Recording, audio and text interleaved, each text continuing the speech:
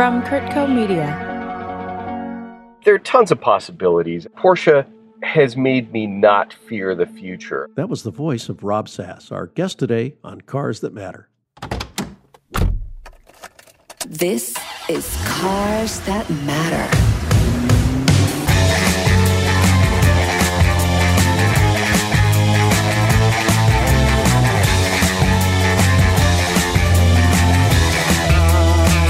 This is Robert Ross with Cars That Matter, another episode, this time with a good friend talking about one of my favorite subjects. Welcome to the program, Rob Sass. Rob, nice to have you here. Nice to be here. Thanks for having me, Robert. We are going to talk about Porsche, all things Porsche. Rob is editor of Panorama, the official magazine of the Porsche Club of America. And that's quite a club. It's got about 130,000 members. Is that right, Rob? Yeah, 130,000 members. It's incredible. It's the largest single-mark club on the planet, I believe. Well, it's probably for good reason, and certainly your magazine, Panorama, does an awful lot to promote that. As a magazine guy from many years back, I have to say I love Panorama. It's funny, every time I open an issue of Panorama, I see an old friend. That seems to be a subject of an article. I see cars that are some near and dear and some that are absolutely out of this world. You probably see old friends without even realizing you're seeing old friends. The art director, Richard Barron, was the art director for Road and Track for probably almost 30 years, so you saw his work there too. That's a great way of starting out, because the whole magazine was redesigned a few years ago, right as you were coming on as editor. You've been there for a few years, right? 3 years. Actually, I can't take credit for the redesign. The previous editor, Pete Stout, did that, and I am extraordinarily happy that he did do that. The new format, the new trim size, really, I think, makes the magazine come alive. We had Pete on our program about a year ago, and we're talking about his publication, 000, and it's evident that aesthetic principles are high on the list of essentials for Panorama.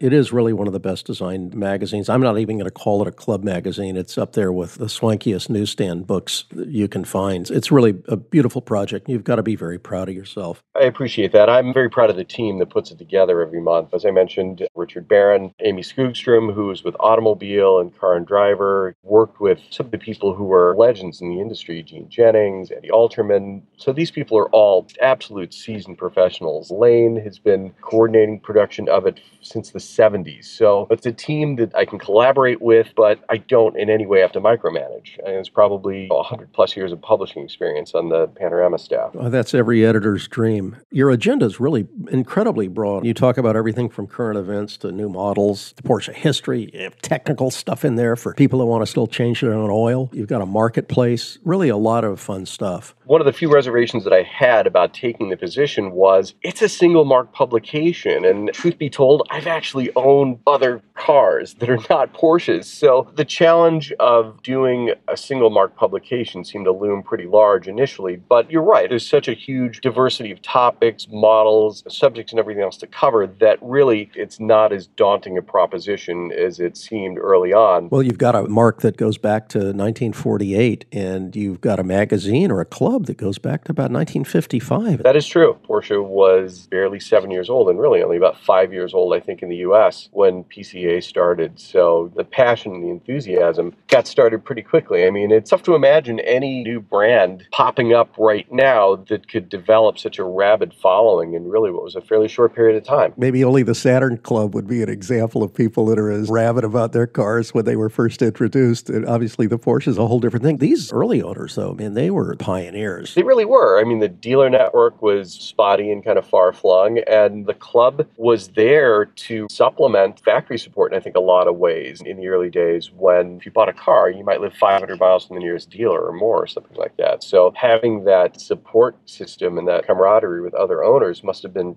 enormous in the early days. Obviously, there are something like 14 zones and 145 regions, I think I saw on your website, which is just a huge organizational infrastructure for a quote-unquote car club. I get my regional magazine, the Auspuff, Exhaust auf Deutsch. I always look at the member roster and the people that are having their anniversaries. Now, I'm going to be a member for 25 years this year. I thought that was a long time. Man, 25 years as a member? I joined when I bought my first Porsche back in 1994. But I see members that have been in the club for like 45 years. How is this even possible? Most people aren't married for a third that amount of time, and yet they remain loyal members. You have people that bought their first Porsche in their 20s in the 1950s and 60s. I mean, honestly, Robert, I bought my first car as a college student, my first 911. It was a 72 911S. I paid a whopping $6,000 for it. If we could only turn back those hands of time. But who knew? Obviously, you're still deeply immersed in Porsche. In fact, you're deeply ensconced in one now. I have to say, this particular podcast represents a first. You are actually in your Porsche Cayenne. It's totally by necessity. It's not like I'm doing this for effect or anything, but as we mentioned off air, I have a 6-year-old, I have an 8-year-old. They're not in school right now, so they really don't care that dad's working or dad's doing a podcast. They're going to make noise. So here I am in the heated seat, leather-lined Cayenne.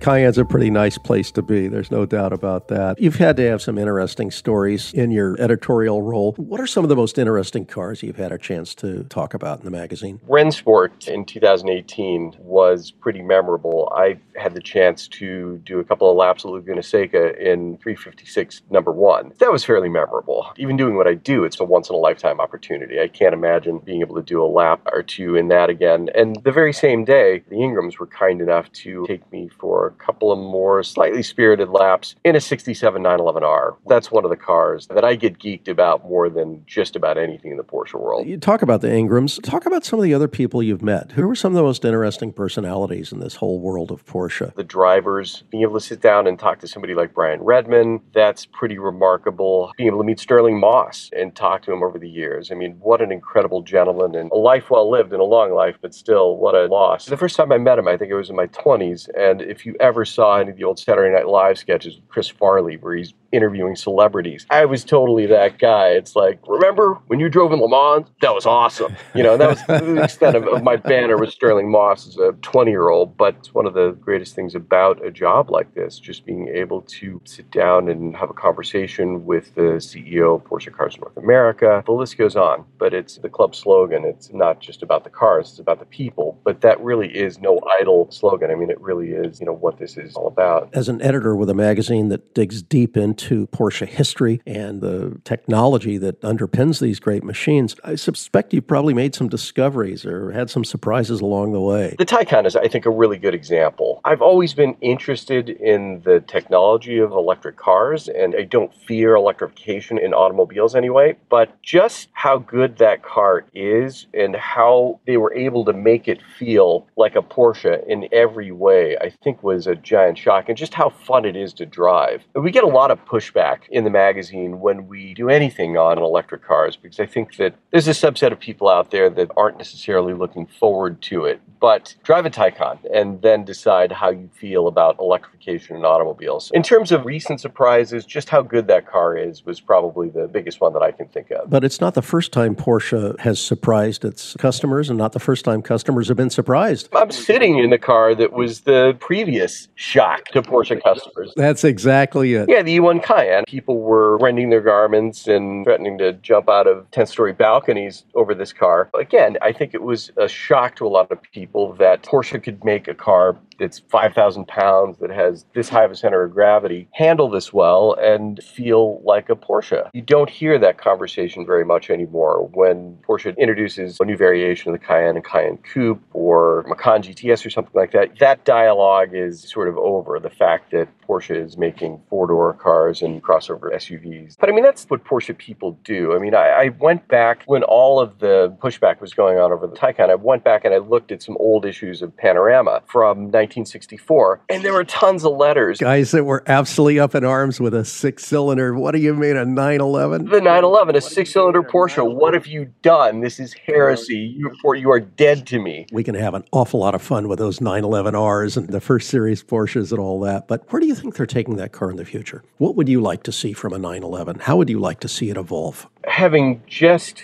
been fresh from spending a lot of time in just about every flavor of the latest iteration, the 992, it's really hard to say, particularly if you drive a new Turbo S, how they are going to make that car appreciably better. Andy Warhol used to joke about people doing the quarter mile in negative seconds. How quick can you get a car? Is that really what it's all about? I'm beginning to wonder because honestly, things have moved really quickly. Maybe it was 10 years ago when breaking the 3-second 0 to 60 barrier was a huge deal. That was something you did in aviation, not in automotive. Exactly. That's the analogy that I was going for. It's probably felt a lot like the idea of breaking the sound barrier did in 1946. It's out there. Theoretically, it can be done, but is anybody ever going to do it? And now that's really commonplace. I think, obviously, even to the 911 in the sports cars, some form of electrification, I think, is a fait accompli. I mean, that's going to happen at some point. Whether the 718 morphs into something that's fully electric, I don't know. Whether the 911 gets a hybrid drivetrain of some kind, those are all things that are fair to guess. I don't know if you saw this, but a while back, we did some playing around with just this sort of speculation. And one of the things that we sort of threw out there was bring back something like the 914, only make it an EV. There are tons of possibilities. Porsche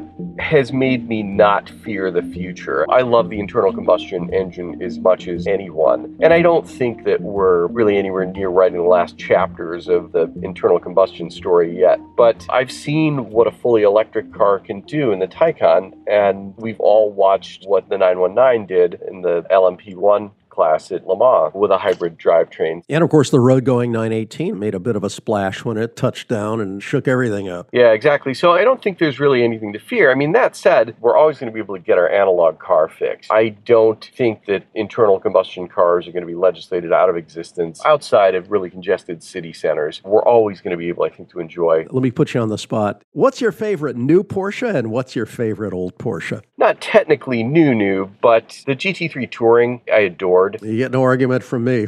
Old Porsche 7327 RS or a 67 911R probably. Well, those lightweights are amazing. We had a chance to talk to Freeman recently on the show, of course, talking about the original R Group, and your publication have done a lot to promote the efficacy and desirability of those cars, whether they're originals or whether they're contemporary hot rods. In fact, in this October issue, there's a great feature on a hot rod, and I looked in there and said, oh, wow, that's Peter. In L.A. bought that car, an incredible. Yeah, the yellow car that Randy Wells shot. So here you've got an old-style 911 that's equipped with a relatively contemporary engine, and it's kind of the best of both worlds. I am sadly old enough to remember when people were front dating cars. I hate to admit this, but when I bought this 72 911S, all I wanted to do was make it look like a new 911 Carrera. That's right. Put some flares on it. I blacked out the beautiful bright trim around the windows. Thankfully, I never did this, but I was going to buy like the reflector kit for the back and do everything that you could to try and make the car look like a newer car. So I think it's really actually kind of amusing that the backdating craze took hold, or people are taking impact bumper cars and making them look like long hood cars. What goes around comes around. But boy, none of us, I think, had ever any notion that these cars would come around the way they did. Maybe 4 years ago, these early 911s were absolutely on fire. Couldn't keep them on the shelf. I think things have settled down a little bit. 2014, 2015, they really sort of peaked when a really, really good early S was a $300,000 car. I mean, that seemed a bit excessive when you were looking at cars in the 300 to 350 range, but they've come down a bit. Even 27 RSs have settled down a little bit. Right now, a Touring is a good one, might be what, $600,000-$700,000? Lightweights are, I think, still in the $900,000 range, but I mean, I've seen driver quality Tourings for $450, even in the threes for cars with some needs. They've come down a decent amount since the absolute peak. But no, I never would have, when I bought that first 72S back in the late 80s, who would have imagined that? The one thing that I always think about, when I bought that car, I think around 1986, I guess it was a 14-year-old car, and it had about 90,000 miles on it. It had some rust starting in the door jambs, the paint was faded, the dash was cracked. There were a lot of things going on with that car. A few years back, I owned a 99 996 with about the same number of miles on it. The car had probably 90,000 miles on it. And I realized that in 2017, this 996 was actually older than my 72S was back in the 80s when I owned it. And the paint looked like brand new on this 996. The interior barely had any wear. Everything worked perfectly. It makes you realize that 60 is the new 40. It just made me realize that new cars are really pretty good. And it's not like old Porsches weren't assembled with as much handmade care as they possibly could have been. I mean, the build quality was amazing. The panel gaps were fantastic. The paintwork was good. I think it's just the advances in assembly technology and robotics, metallurgy, paint, and everything else. To this day, I'm impressed by what they did 40 some odd years ago.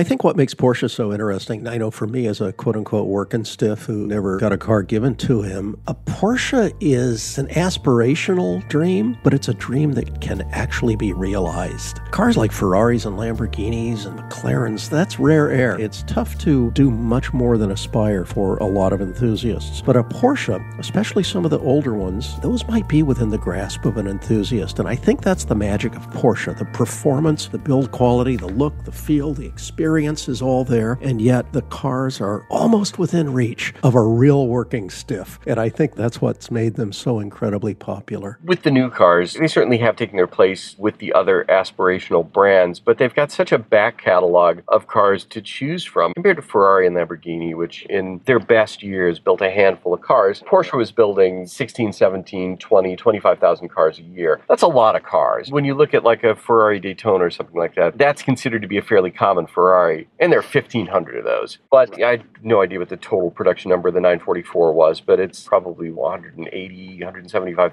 It's a lot of cars. There's a lot out there to choose from, but you're right. I've been a confirmed bottom feeder my whole life. But I managed to sneak in just before the Ferrari 308 market went kind of nutty and enjoyed that for 4 years. And it was a surprisingly good car. That was actually a car that you could own. They're 50% more expensive than they were when I bought mine, but you can still buy a 308 or a Mondial, and they are perfectly nice cars. They are not build quality-wise Porsches. Ferrari was kind of late to galvanize steel, so you do a lot of rust bubble chasing with the 308. But it's a fun car, and it's a car that very much was viewed as a competitor, the 308 and the 328 with the 911 back in the day. So it's kind of neat to have that sort of comparison of spending a lot of time in various 911s and then having this 308 for a while. Really, to appreciate a Porsche, you've had to own cars from Italy, from America, maybe even some other German brands to kind of get a sense of where a Porsche really fits in the whole family tree of sports cars. That's true, and I highly recommend that. Obviously, Porsche has been my focus for most of my life and probably will be for the rest of my life, but every now and then I've had a couple of Lotuses next to the Porsche in my garage right now. You are a glutton for punishment, aren't you? They're amazing cars, though, huh? Honestly, neither of them are really that bad. Everybody jokes that it stands for lots of trouble, usually serious, but it's more like lots of trouble, usually a minor irritant. Which models have you had? I had an Elan and an Esprit. Well, they're not much better looking than an Esprit. That was one of Giugiaro's greatest. And it was an early Esprit, so it was like the original Giugiaro Vision.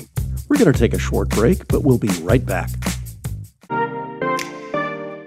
Welcome to Life Done Better. Listen to the weekly episodes where supermodel and health coach Jill DeYoung talks to some of the world's most inspiring women in health and wellness.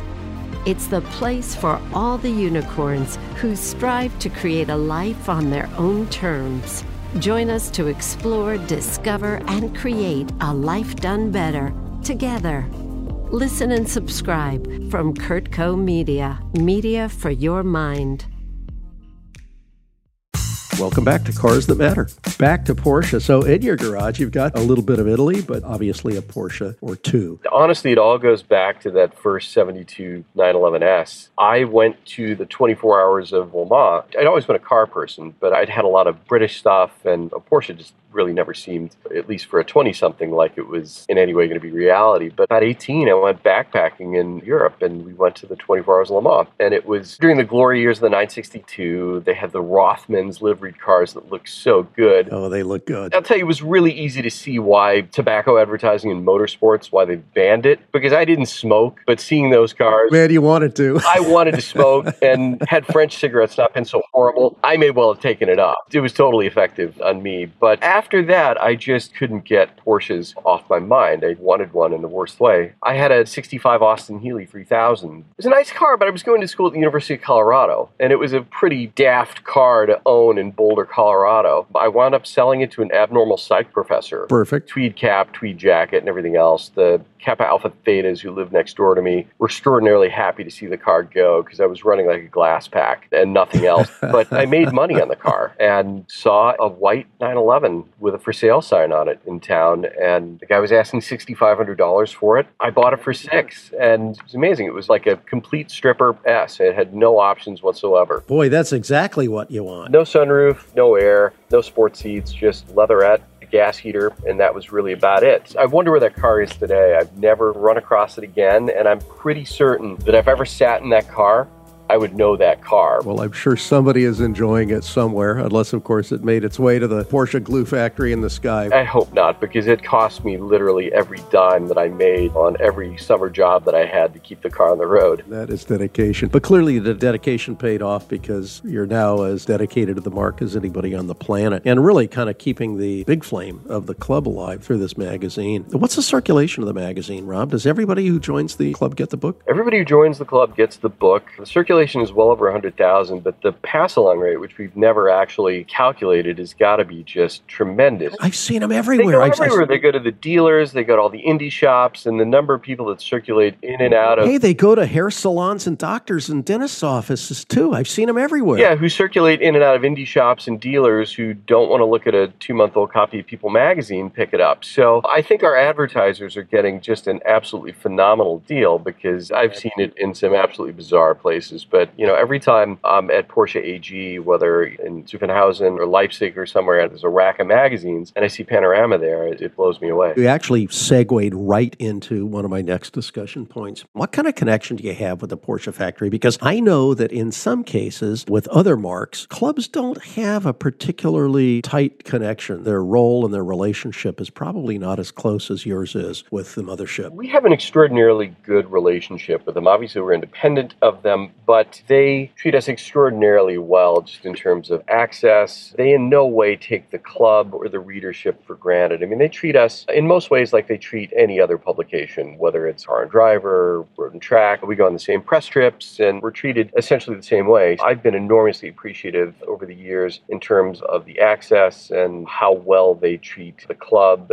and how much they value the club and the members. So when you pull Porsche out and single them out and put a spotlight on them, obviously they're enjoying revenues and sales worldwide that other manufacturers would envy, as even some of their compatriots in the VW stable seem to be faced with challenges. Porsche seems to be just absolutely incapable of failing. Their margins are incredible. They know how to work the option list. Who hasn't racked up 20 grand in options without even trying when they're working on the configurator? Deviated stitching takes on a whole new meaning, doesn't it? I did a story early on. I bought a 924 in Seattle for $2,000 and decided to take it on a 2,000-mile road trip. It was 2,000 miles in a $2,000 Porsche. And one of the things that we did in the lead up to the story was we just went down the 911 option list to see how many options there were that were more expensive than this entire car. And it was a lot of options. But I mean, who doesn't love it? Honestly, in the secondary market, when guys like us are looking for a used 911 or something like that, we get totally geeked about any of the cool options. And of course, now everybody, me as guilty as any, totally geeked out by the whole concept of paint to sample and so many of the things that really distinguish one Porsche from the other. Oh gosh, yeah. I mean, PTS, what a franchise Porsche has built there. Their entire Instagram feeds that are nothing but PTS cars. And they've got like 500,000 followers. You've started a site, is that right? That helps people really kind of get in there, drill down, and see what these colors look like? Yeah, it's renbo.org. It is over 500 different colors, over 5,000 images that have been largely crowdsourced, submitted by users and fans of the site. And the coverage of the entire Porsche palette from 356 era to date is remarkable. There are very few colors that don't have an image. RENNBOW? RENNBOW, yeah.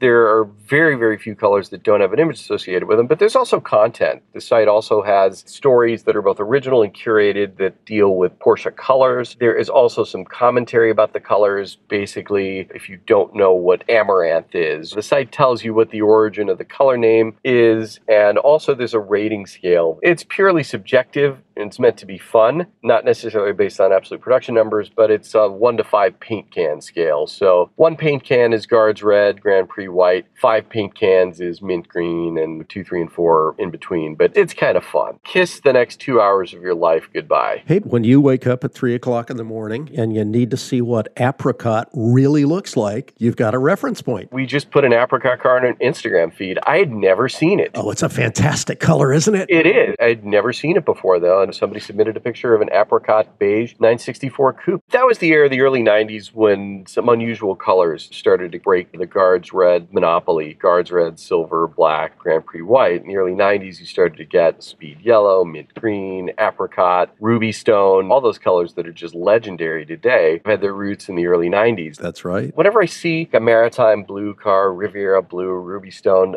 Speed Yellow, I'm like, why did nobody order these colors? We'll all pay like a 30% premium now for them or more. But back then, they were bolted to the showroom floor. The dealers never ordered them at all. Porsche was on the leading edge of what I'd call color theory. Well, we have to take a quick break, but we'll be back in just a moment. A Moment of Your Time, a new podcast from Kurtco Media.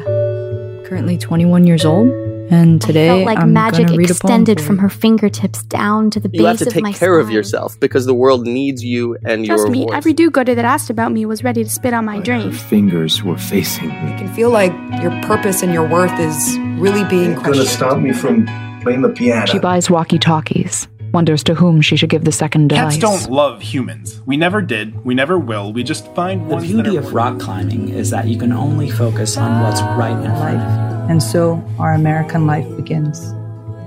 We may need to stay apart, but let's create together. Available on all podcast platforms. Submit your piece at kurtco.com/a moment of your time. We're back with Rob Sass. Rob, let me ask you, where does your magazine, and I guess the club play, if you can talk about the breakdown in terms of the old guard versus the new guard? I know that to get 130,000 members, you've obviously had to embrace owners of the Porsche SUVs and certainly the four-doors, and that's a good thing. But do you find that there's some crossover between the old guard and new guard? In other words, are guys that own old 911s buying brand new Porsche Cayennes and Macans? There is some, and that's a great question because you touched on probably one of the biggest challenges of doing the magazine, which is keeping it fresh and doing some things that appeal to a younger demographic while not alienating the core of the magazine. And we've had some successes and some struggles. I mean, I've noticed, but for the last year, we're just about to finish it up, but we ran a graphic novel in the magazine, Spy Collector, which... I've been noticing it. Yeah, which had not been done. I was encouraged to see that a couple issues ago, Staffris, the official magazine, ran a French graphic novel, a couple of excerpts from it, but that broke down on demographic lines. I mean, everybody that I talked to under 45 got it. We had some guest stars in it. We had Cam Ingram in it. We had Ramsey Potts from RM Sotheby's in it. Guys like 45 and younger really got it and enjoyed it and had some fun with it. You know, had seen like the movie Atomic Blonde, which started out as a graphic novel. People that were a little bit older weren't really all that wild about it. And I had a lot of conversations about that and said, look, here's why we're doing it. After we sat down and had a little bit of dialogue about why it was in there, they understood and said, okay, well, it's not for me, but the rest of the magazine appeals to me, and I'll just overlook those 4 pages as kind of the price of attracting some younger people, because the fact is, none of us can take this club with us when it's our time, so we do have an obligation to do whatever we can to keep it relevant and do what we can to attract younger members. One of the tenets of Panorama is we really want to try to not keep treading ground that's been tread. We want to try and best we can present things that are fresh and that are original. Well, what's great is that you do get engagement from your audience. And I think the saddest thing is when an editor publishes a magazine and doesn't get any letters to the editor. It's nice to know that people are reading, regardless of how they're responding. Recently, there have been a big change in the back of the book that is with the marketplace. And of course, the Porsche market captures a lot of the enthusiasts' attention. And that's been redone. And I've enjoyed the fact that you actually take a deeper dive into it. And that's another area where, quite honestly, we poked the beehive a little bit. And there were some unintended consequences. Like any other time you change something, that always happens. But we did a fair amount of research. We talked to a lot of people before we did anything with the market. We're like, what do you use it for? Marketplace and Road and Track went away years ago. Was that just the best experience in your life as a young guy looking at the back of that magazine and drooling over a $12,000 Ferrari 250 short wheelbase? Or a $50,000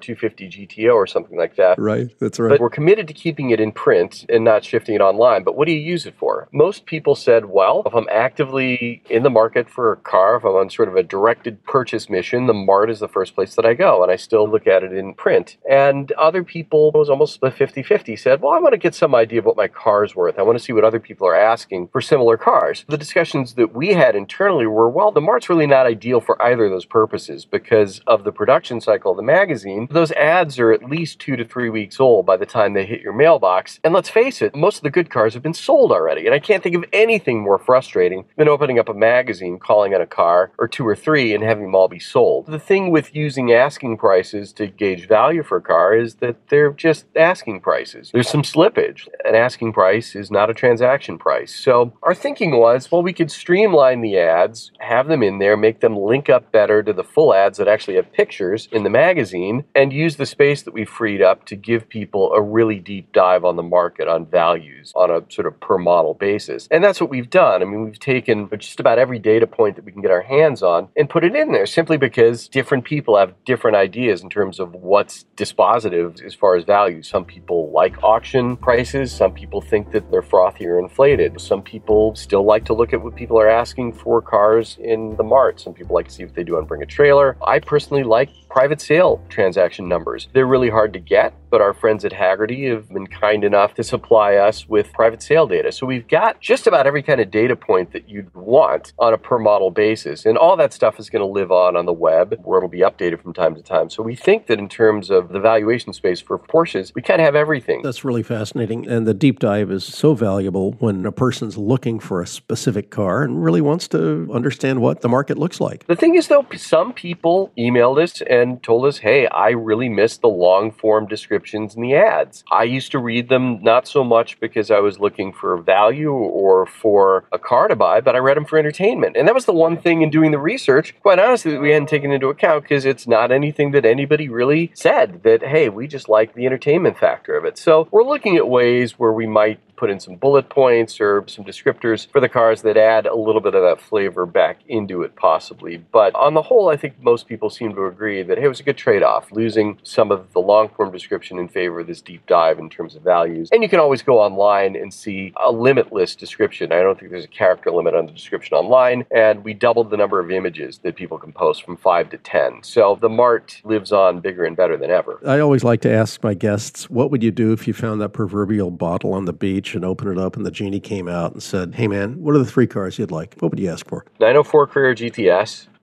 911R, and a Lancia Stratos. Well, now that says a lot about Rob Sass. I'm not sure what exactly that says. No, that says a lot because between the 904 and the Stratos, you've got a couple of great fiberglass bodies there, great mid-engine fiberglass body cars, and the 911R is just, as you say, the holy grail, the nucleus, the progenitor of all things 911. Good choices all. What's in the future for the magazine and for you? We've got a special issue coming up in January. It's going to be the largest issue of Panorama that we've done. I can't tell you exactly what the theme is going to be, but we're really excited about that. A lot of magazines are shrinking, paper quality, cover stock is going down, and here we are, our first magazine of 2021 is going to be the largest one that we've ever done. So we're really excited about that. Well, that's really exciting, Rob, because I think everyone wants to see 2020 put behind them. So the idea of getting a fresh issue in January of Panorama that's bigger than ever before in my mailbox, it's going to be fun. Thanks to Rob Sass, Editor-in-Chief and Content Director of Porsche Club of America and Panorama Magazine, for joining us today on Cars That Matter. Come back next time as we continue to talk about the passions that drive us and the passions we drive.